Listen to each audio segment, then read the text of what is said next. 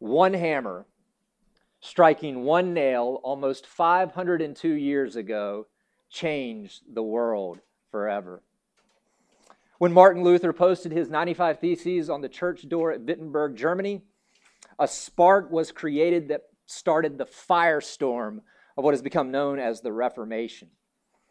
The gospel that had been hidden behind man-made religion all throughout the Middle Ages was brought out of the darkness and into the light to shine with clarity once again. And at the center of that gospel that was recovered is the glorious doctrine of justification. Now, justification is a big word, but it has a relatively easy meaning. It has to do with a person being acceptable in God's sight. And so this morning I want to start off by asking you a question that I'd like you to answer in the quiet of your heart. That means not verbally.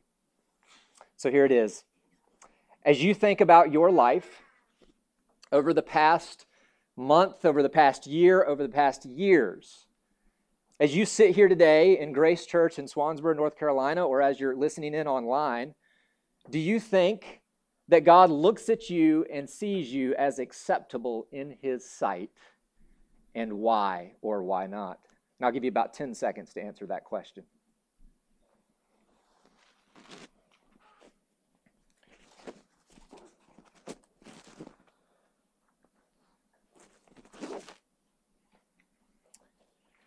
Well, thank you for doing that this morning.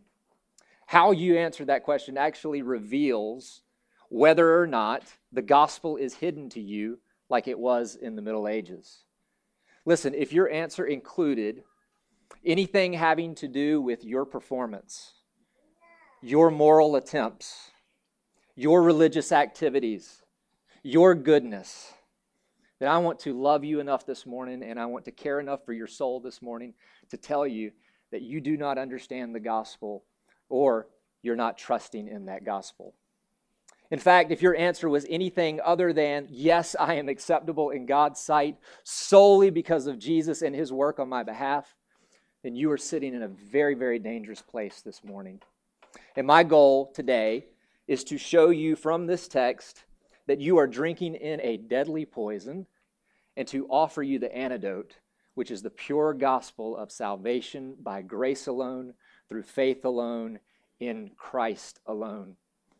Now, for those of you who are here who are trusting in that pure gospel, you're not off the hook. My goal is to warn you today from this text about the dangers of drifting away from the gospel, which, by the way, can happen so easily and oftentimes without us even realizing it. And so as we open up the book of Galatians this morning, we're going to be looking at a group of churches where some individuals had already begun to drink in this deadly poison. The book of Galatians was written by the Apostle Paul to a group of churches that he had planted, most scholars think, either on his first or his second missionary journey in the region of Galatia, which would be in modern-day Turkey. Now, these churches were comprised primarily of non-Jewish believers. That is, they were Gentile believers who had come under the influence of a group of false teachers, commonly referred to as the Judaizers. Now, the Judaizers' message was essentially this: in order for you to be acceptable to God, you must believe in Christ and keep the ceremonial law of Moses. And so they would say things like this: unless you're circumcised, you are not acceptable in God's sight, and therefore you are not saved. That unless you keep the appointed feasts and festivals like the Passover, you are not acceptable in God's sight, and therefore you're not saved. And so the Judaizers' message was this: that Christ is necessary for your salvation, but Christ is not sufficient for your salvation. Well, when Paul got word of this poisonous teaching, he picked up his pen to write arguably one of the most passionate letters in all of the New Testament. You see, the Galatians were in danger of abandoning the gospel, of abandoning Christ, and abandoning the salvation that was in Him alone. And so love compelled Paul to write in no uncertain terms about the seriousness of what was at stake. And so if we were to boil down the big purpose of the book of Galatians, we would say it's this: it is a big, fat warning against legalism. What is legalism? Legalism is relying on something besides Jesus alone in order to be acceptable in God's sight. Relying on something besides Jesus alone in order to be acceptable before God. And so as we look at the first 9 verses of Galatians this morning, the main point, the main thing I want you to take away from this message today is this: cling to the gospel of salvation by grace alone, because legalism is a deadly poison. So what does it mean that salvation is by grace alone? Well, it means that salvation is a gift that is to be received, not a reward that is to be earned. It means that human performance, moral effort, spiritual achievement, or religious activity contributes absolutely nothing to the attaining or the maintaining of God's acceptance. It means that God accepts the vilest of sinners through faith in Jesus Christ, in spite of themselves. Now, to guard against any misunderstanding this morning, there's 2 things I want to mention. First, I want to mention that when you hear me say that salvation is by grace alone, what I'm referring to there is that's just shorthand for me saying what have become known as the solas of the Reformation, which means that salvation is by grace alone, through faith alone, in Christ alone, for the glory of God alone, and all of that comes to us through the Scriptures alone. So keep that in mind when you hear me say salvation is by grace alone. Secondly, if at any point today you think that I am saying that obedience is not important, you have grossly misunderstood me. Obedience is like the fruit on a tree. The fruit is evidence that the tree is alive. And so obedience is evidence that a person has become spiritually alive. That is, that they have been born again. They've experienced conversion. They've experienced regeneration. And so with those 2 qualifiers, let us look at the first 5 verses of this passage this morning, which is the greeting of Paul's letter. What I want you to see in these first 5 verses is that the gospel is the unchangeable message of salvation by grace alone. In verse 1, we'll see that Paul establishes his God-given authority. He says this: Paul, an apostle, not from men nor through man, but through Jesus Christ and God the Father, who raised him from the dead.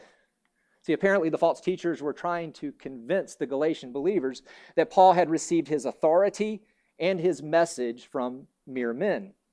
And so the very first sentence of his letter, Paul corrects this false accusation by identifying himself as an apostle. Now, an apostle means sent one. The apostles were a very unique, small group of men during the first century who were invested with a unique authority to preach and to teach and to write on behalf of Jesus. And they were given power to perform miracles as a proof of that authority. Paul is saying and identifying himself as a man with this unique God-given authority.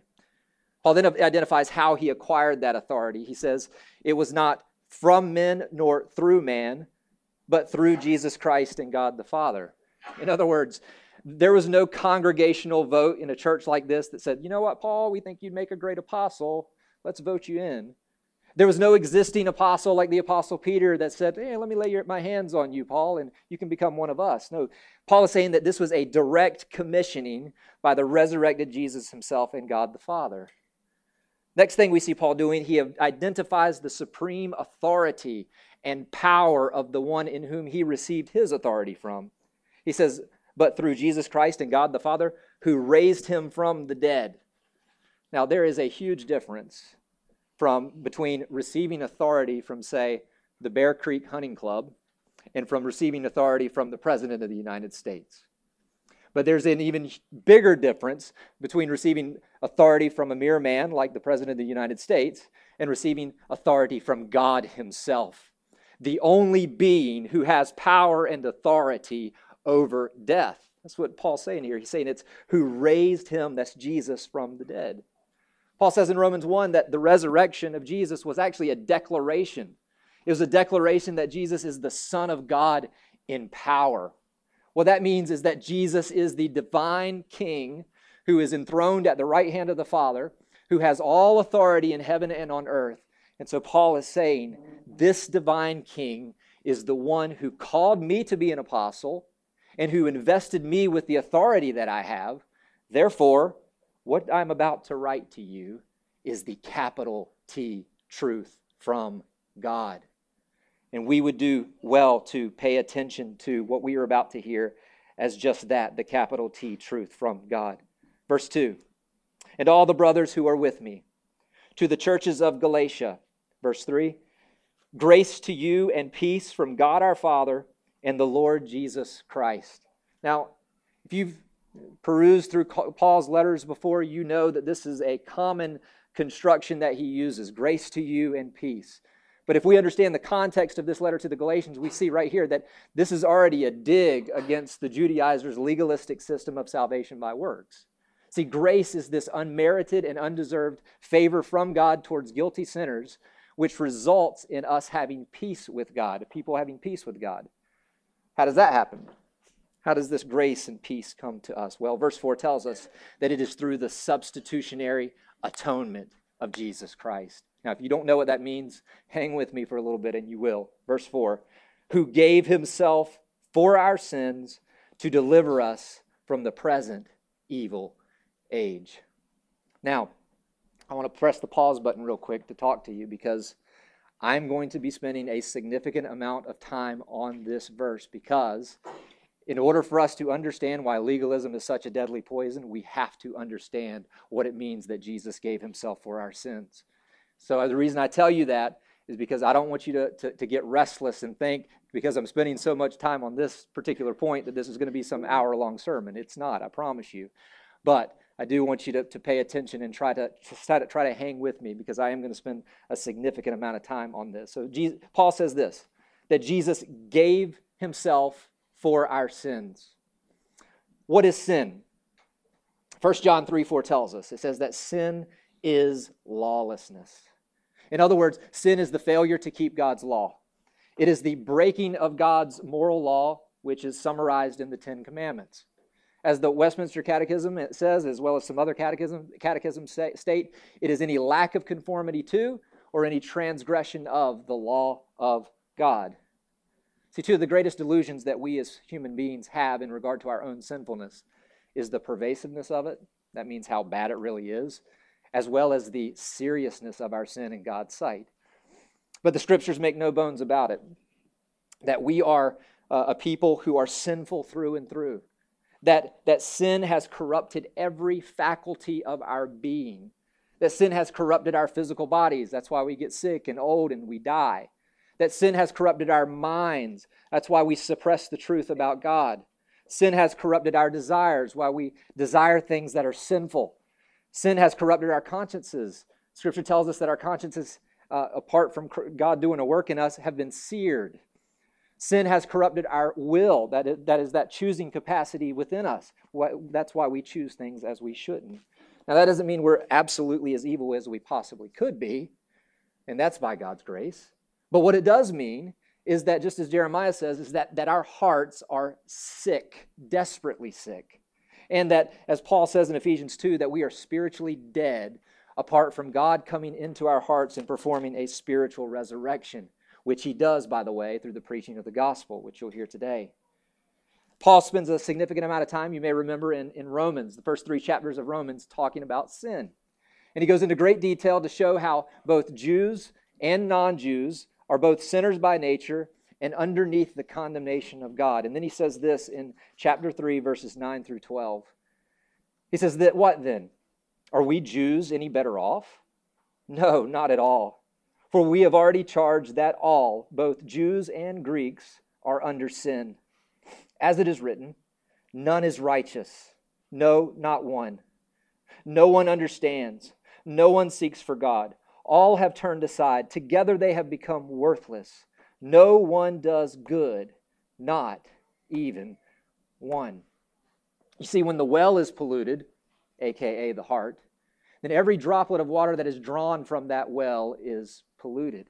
Paul says no one does good, not even one.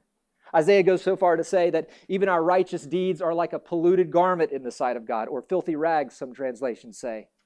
Apart from a saving relationship with Christ, what that means is that the best thing that you and I have ever done that we thought was so impressive in God's sight, even that was stained and saturated with sin. That means that even in that deed, we were breaking God's law at some point, whether that means in our thoughts, our words, the actual deed itself, in our motivation for doing it, or in the attitude, which is the manner in which we did that deed. Now, that is a very hard pill to swallow for a prideful human being who thinks he's good. but that's what God tells us. And He's been so gracious to give us His law, the 10 Commandments, in order to act as a mirror so that we can actually see what He sees. So for those of us who actually think that we look more like Cindy Crawford or George Clooney, we can actually look at the mirror and see, actually, we look a lot more like Freddy Krueger, if you know who that is. We're studying the law here at Grace Church. Many of you are involved in that study that we do during our times before the service. And I don't know about, actually I do know about this for most of you who are in that. It has rocked me to learn what actually keeping God's law requires of me. And so just to give you an example of that, the first commandment of the 10 Commandments says this: you shall have no other gods before me. You know what it means to have no other gods before the one true living God? Well, let me quote from the Westminster Longer Catechism on this. By the way, these answers in the Longer Catechism are coming directly out of the Scriptures. You can look it up online and it'll give you the Scripture references for where these points came from. So it says this: the duties required in the first commandment are the knowing and acknowledging of God to be the only true God and our God, and to worship and glorify Him accordingly. How? By thinking, meditating, remembering, highly esteeming, honoring, adoring, choosing, loving, desiring, fearing of Him, believing Him, trusting, hoping, delighting, rejoicing in Him, being zealous for Him, calling upon Him, giving all praise and thanks, and yielding all obedience and submission to Him with the whole man, being careful in all things to please Him, and sorrowful when in anything He is offended, and walking humbly with Him. How you doing? I'm not doing so well. And that's the point. All of a sudden, the question is no longer, have I broken God's law? The question becomes, have I ever even kept God's law? The question we start saying to ourselves, just like in echoing Paul, I am the worst of sinners. See, if we're looking at the law of God rightly, it's going to show us to be as we really are. It's going to show us to be idolaters and blasphemers and liars and thieves and adulterers at heart, and on and on. Sam gave wherever Sam is, he's not in here now, but he gave a great illustration of what this is like a few weeks ago when he taught on the first commandment. And I'm going to tease it out just a little bit. But it's like this. We all know we have a problem. It's like we have a toothache and we think, you know what, I'm going to go to the dentist. He's going to tell me I have a cavity. And then after he's going to fill it and I'm going to be on my way. But here's what happens when we actually look into God's law. It's like going to the dentist. And he opens our mouths and he starts to examine inside of our mouths. And all of a sudden, a look of horror comes across his face. And he said, it is way worse than you ever thought. He said that every single one of your teeth is rotted to the core. He said that your jawbone is brittle and disintegrating because of osteoporosis. And your tongue and your gums are infiltrated with the worst cancer that there is, the most aggressive form of cancer that there is. You see, that's what the law of God is meant to do. It's meant to show us the pervasiveness of our sin, to show us how bad it really is, so that we can see what God sees, so that we'll stop trying to save ourselves, and so that we will run to the Savior, which is Jesus. Scriptures tell us that God has set a day when all accounts will be settled. That's called Judgment Day. What standard will our lives be examined by on Judgment Day? Acts 17:31 tells us. It says that because he has fixed a day on which he will judge the world by taking each person's own personal standard of morality and judging them by that standard.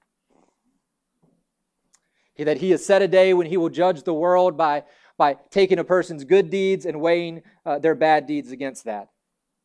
No. He will judge the world by comparing one person to another person.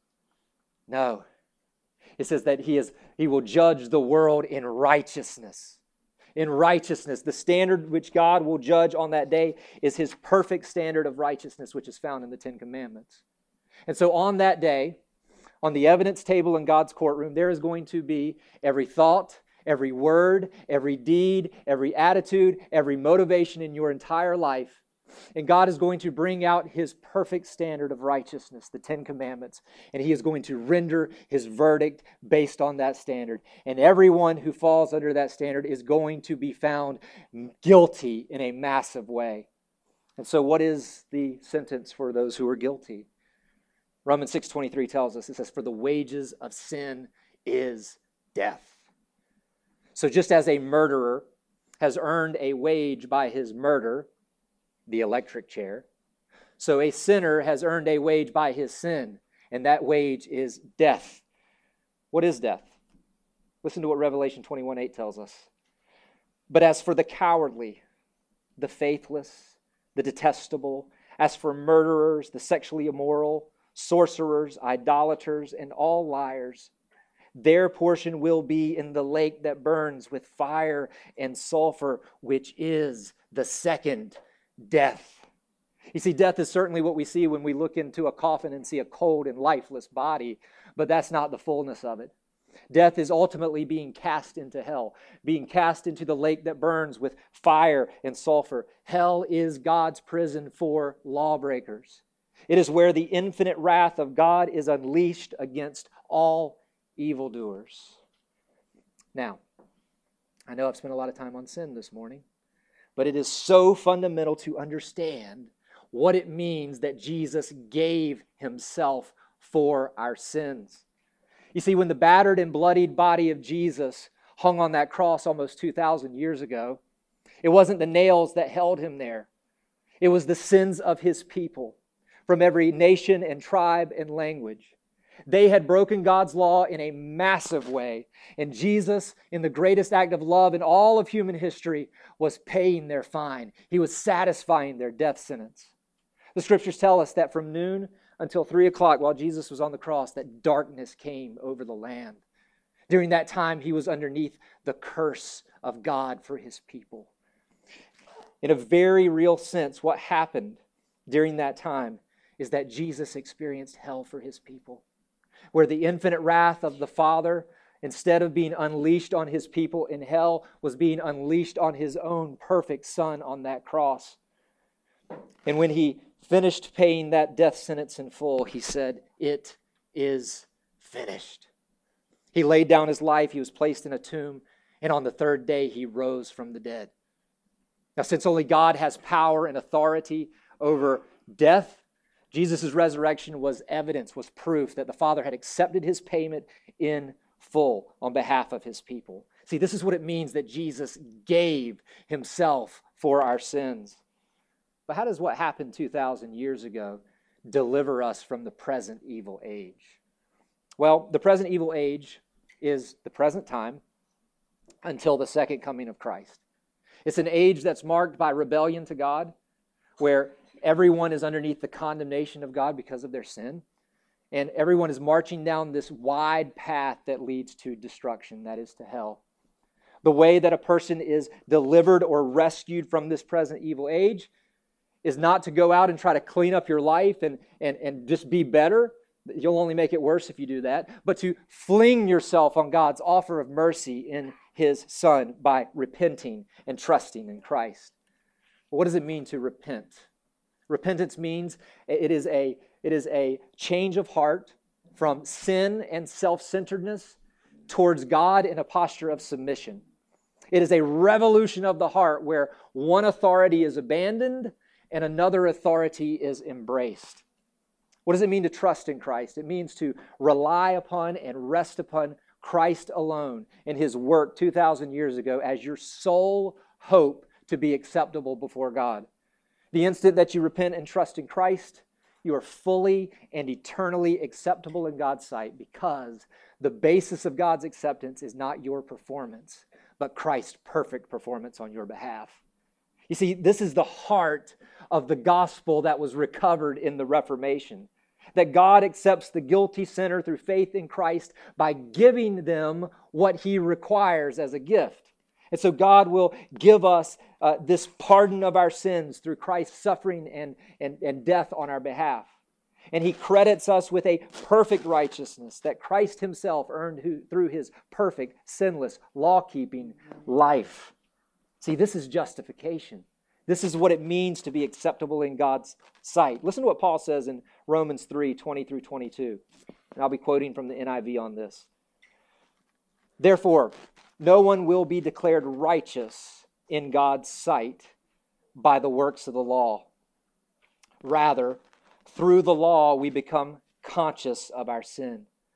Through the law, we become conscious that we're more like Freddy Krueger.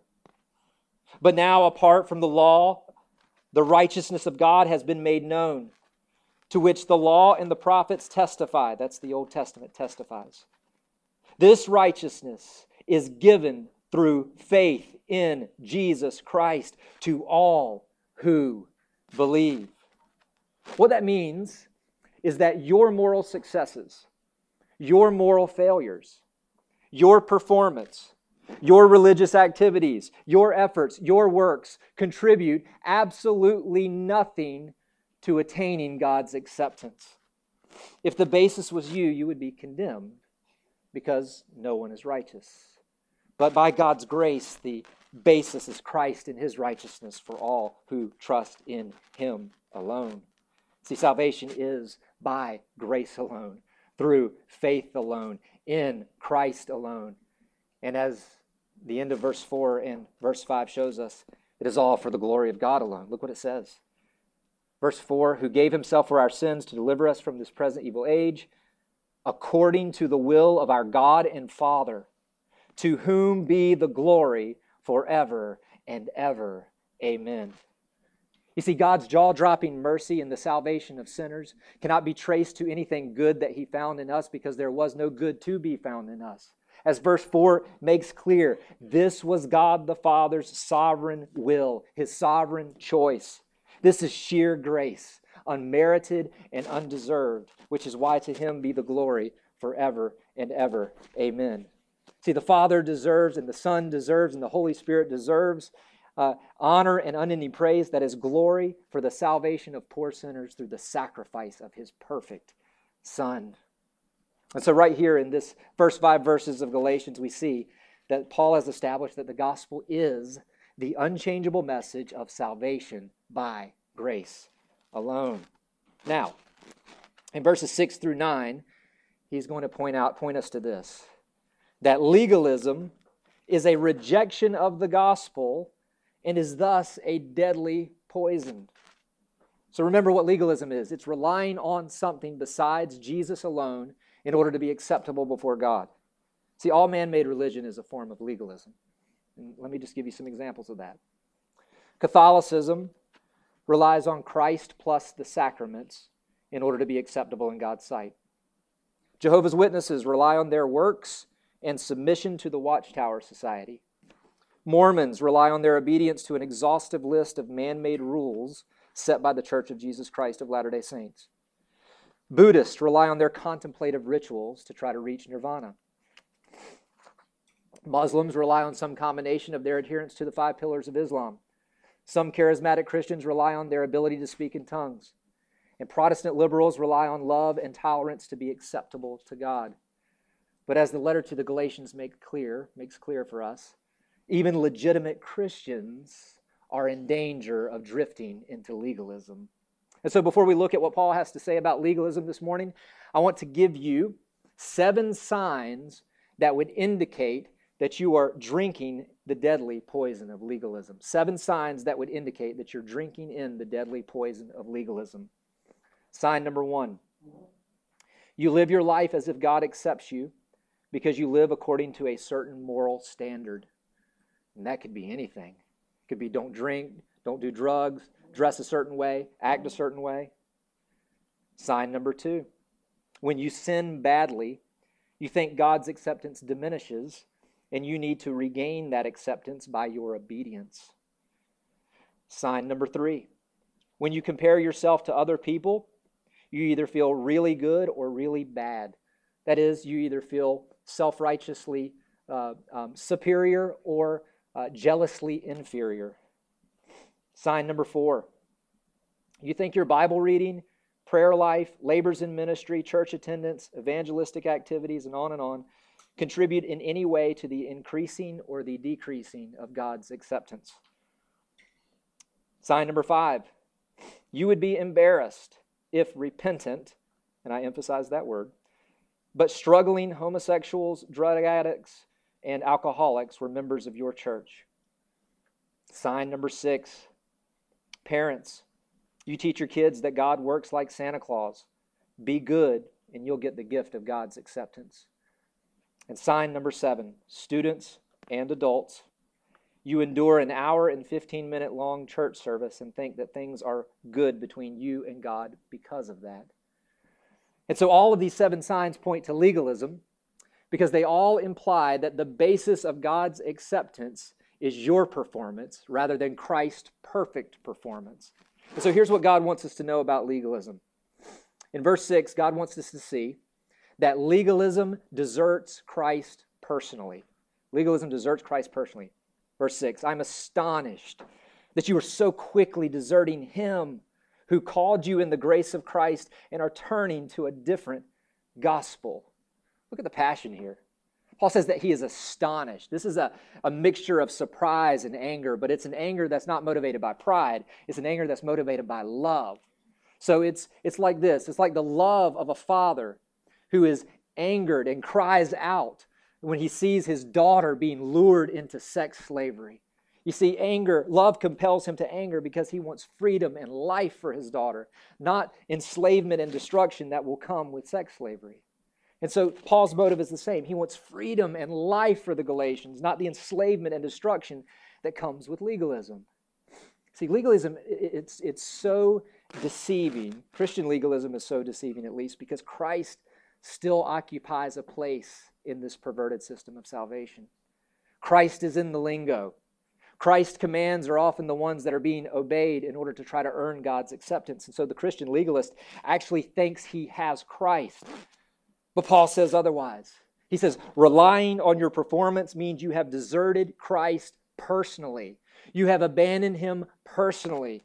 He says you're deserting Him who called you in the grace of Christ and are turning to a different gospel. It's like a dead man that's floating face down in a lake. A boater comes by. He jumps in the lake. He drags the man's limp body onto his boat. He begins to perform CPR on the man and revives him to life. The man is saved by the grace of the boater.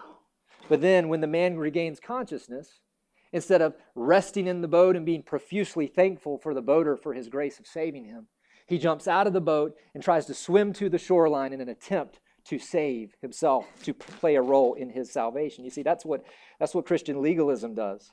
It deserts the Savior for another Savior. And that other Savior is me. Legalism's poisonous. In verse 7, God wants to see that legalism is not the gospel. He says, not that there is another one that is gospel, but there are some who trouble you and want to distort the gospel of Christ. So a common analogy that some misguided people give is that all world religions are just different paths to the same God. And so they imagine God being at the top of the mountain, and Hinduism and Buddhism and Christianity and Islam and on and on and on are just different paths that are all going to end up at the same God. Well, we know that Jesus blew that analogy out of the water when he said, I am the way and the truth and the life. No one comes to the Father except through me. But what Paul is saying in verse 7 is that Christian legalism and the gospel are also not two different paths to the same God. See, these are two completely different systems of salvation. The gospel is that it is salvation by grace alone. Legalism is that it is salvation by works, at least in some measure. The gospel is that you are acceptable to God on the basis of Christ's righteousness. Legalism is that you are acceptable to God on the basis of your own righteousness. The gospel is that your performance is not even in the equation in regard to your acceptableness before God. Legalism is that your performance actually contributes towards your acceptableness. And so these are two completely opposing systems of salvation. And even if faith in Christ is added to legalism, they're still in opposition to one another. See, that's what the Judaizers were trying to do. They were saying, yes, you have to believe in Christ, but you also have to do all of these other things. But Paul says, no, this is not the gospel. This is a distortion of it. This is poisonous. I love the illustration that Pastor Jeff gives. I don't know if he's ever given it in a sermon or not, but he said, imagine just a bowl of pure water. He said all it takes is one drop of cyanide to contaminate the whole thing. And see, that's what happens whenever any work on our part is added to the pure gospel of salvation by grace alone. It is contaminated and it is poisonous. Pastor Tim Keller puts it like this: Christ will do everything for you or nothing. He is either all of your righteousness or none. Lastly, in verses 8 and 9, we see that legalism brings condemnation. Legalism brings condemnation. Verse 8, but even if we or an angel from heaven should preach to you a gospel contrary to the one we preach to you, let him be accursed. As we have said before, so now I say it again, if anyone is preaching to you a gospel contrary to the one you received, let him be accursed.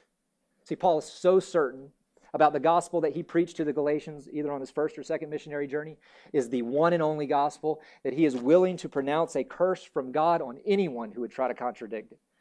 He's saying, look, beloved, I'm so certain of the gospel of salvation by grace alone, that if I ever alter it in the future, I'm willing to be cursed forever myself. He said, in fact, I'm so certain of it that even if an angel comes from the abode of God in heaven and tries to contradict it, I am willing to call down a curse and say he is cursed from God. See, to alter God's message is curse-worthy because it is cosmic slander, cosmic libel, and cosmic treason rolled up all into one package. But there's another reason. And that other reason is because legalism itself brings condemnation. Legalism brings condemnation both in this life and in eternity. And so let me explain what I mean by that. Remember that legalism pursues God's acceptance through human performance, moral effort, religious activity. Everything's okay when you're living up to your standard. But the moment you slip, the moment you sin, the moment you fail to keep up with your Bible reading or your prayers or whatever it is that your standard is, all of a sudden condemnation comes. That nagging, aching, dreadful feeling of guilt comes. And along with it comes fear and anxiety and insecurity because you're not sure of your standing with God. Why? Because you think that the basis of your salvation is your performance. And if your performance is shaky, then your relationship with God is shaky. And so that's how legalism brings condemnation in this life. But how does it bring condemnation in eternity? Let me see if I can illustrate it this way. Have you ever seen that show on television, The Antique Roadshow? It's where people who have some antique or heirloom that's been passed down from generation to generation that they think has value, they take it to the Antique Roadshow, and an appraiser that's there at the roadshow will tell them all about the origins of it, about where it came from, the history of it, and the big dramatic part of the show is where the appraiser tells them the value of it. See, the legalist is like that. He thinks his performance and religious efforts have value. And so what he says is, he says, God, the reason you should let me into heaven is because of all these things I've done. But to his surprise, God, the appraiser, says, these are not assets. These are liabilities. These sin-stained works further condemn you. As Jesus said, depart from me, you worker of iniquity. I never knew you. See, that's how legalism brings condemnation in eternity. But that's not what someone who's trusting in the gospel of salvation by grace alone does. He brings nothing before God because he knows he has nothing to bring before God. Rather, he says, God, the reason that you just let me into heaven is because of Jesus. He satisfied my death sentence for me 2,000 years ago, and you gave me his perfect righteousness as a gift. And so as we close today, I want to ask you, have you been drinking in the deadly poison of legalism? Have you been relying on your moral efforts, your goodness, your religious activities in any way in an attempt to try to gain God's acceptance? If you have, if that is you, and you said yes, with all of the love and compassion in my heart and care for your soul, I want to urge you and beg you to abandon that deadly, poisonous system of salvation and to embrace the gospel of salvation by grace alone, through faith alone, in Christ alone. You see, the door of mercy is open right in this moment, but it's not promised to be open within the next hour. You know that death seizes about 151,000 people unexpectedly every single day, And that could be you, and that could be me today. And so I urge you to repent and trust in Christ while there is still time. Now, for those of you who are here today that, yes, you've been trusting in the pure gospel, but maybe today you've been sensing a little bit that I've been seeing myself drifting into legalism a little bit. I just want to hold out a dangling carrot for you today. And that dangling carrot is to show you what legalism brings, slavery, and what the gospel brings, which is freedom. You see, legalism will enslave you to fear and anxiety and insecurity because you never know if you're performing well enough. But the gospel frees you to live in confidence and assurance that things are right between you and God because you're not looking to your own unstable performance, but to Christ's perfect performance on your behalf. Legalism will enslave you to obey God in a burdensome attempt to gain His acceptance, whereas the gospel frees you to obey God out of love and out of gratitude because of His sheer grace shown to you by pardoning your sins and gifting you a perfect righteousness by faith in Christ. Legalism will enslave you to use people in an attempt to feel worthy, whether that is to look down on others in judgmentalism or that is to try to seek the praise of others by trying to impress them. But the gospel frees you to love people, not because of anything that you can gain from them, but simply because you want to do what is best for them. And that's regardless of how sinful they are and regardless of how they respond to you. And the reason you can do that is because you find your worth in Christ. And lastly, legalism enslaves you to an end that is eternal hell. But the gospel frees you to a beginning that is eternal life, where you're dwelling in the very presence of God in the new heaven and the new earth, where all that sin has damaged is restored, where there is no more cancer or pain or accidents or grief or death. And so as we close today, as so many people in this world are going to be celebrating this coming up Wednesday, Halloween, let us be a peculiar people who celebrate what God did through one hammer, striking one nail in the hand of Martin Luther almost 502 years ago. Will be 502 years ago at that time. Let us praise Him profusely for bringing that gospel that we get to enjoy today out of the darkness and into the light to shine with clarity once again. That gospel that is salvation by grace alone, through faith alone, in Christ alone, and for the glory of God alone. Cling to the gospel of salvation by grace alone, because legalism is a deadly poison. Let's pray. Heavenly Father, we thank you so much for your word. We thank you that you blow away the fog. You give us truth. And it's good for our souls. I pray, Lord, that if there is any here today who has been trusting in their own performance in any manner, in any way, any religious activity, any moral effort, any act of goodness that they thought that they had on their own, that they would abandon that, God, by your grace, by your Spirit's work, and they would embrace Christ for the first time today. I pray for my brothers and sisters as well as myself. If they've identified in any way in which they've been drifting away from the gospel a little bit today into legalism, I pray for the grace they need, Lord, to be able to abandon that and to run back to the gospel of salvation by grace alone. We thank you for your word this morning. In Christ's name, amen.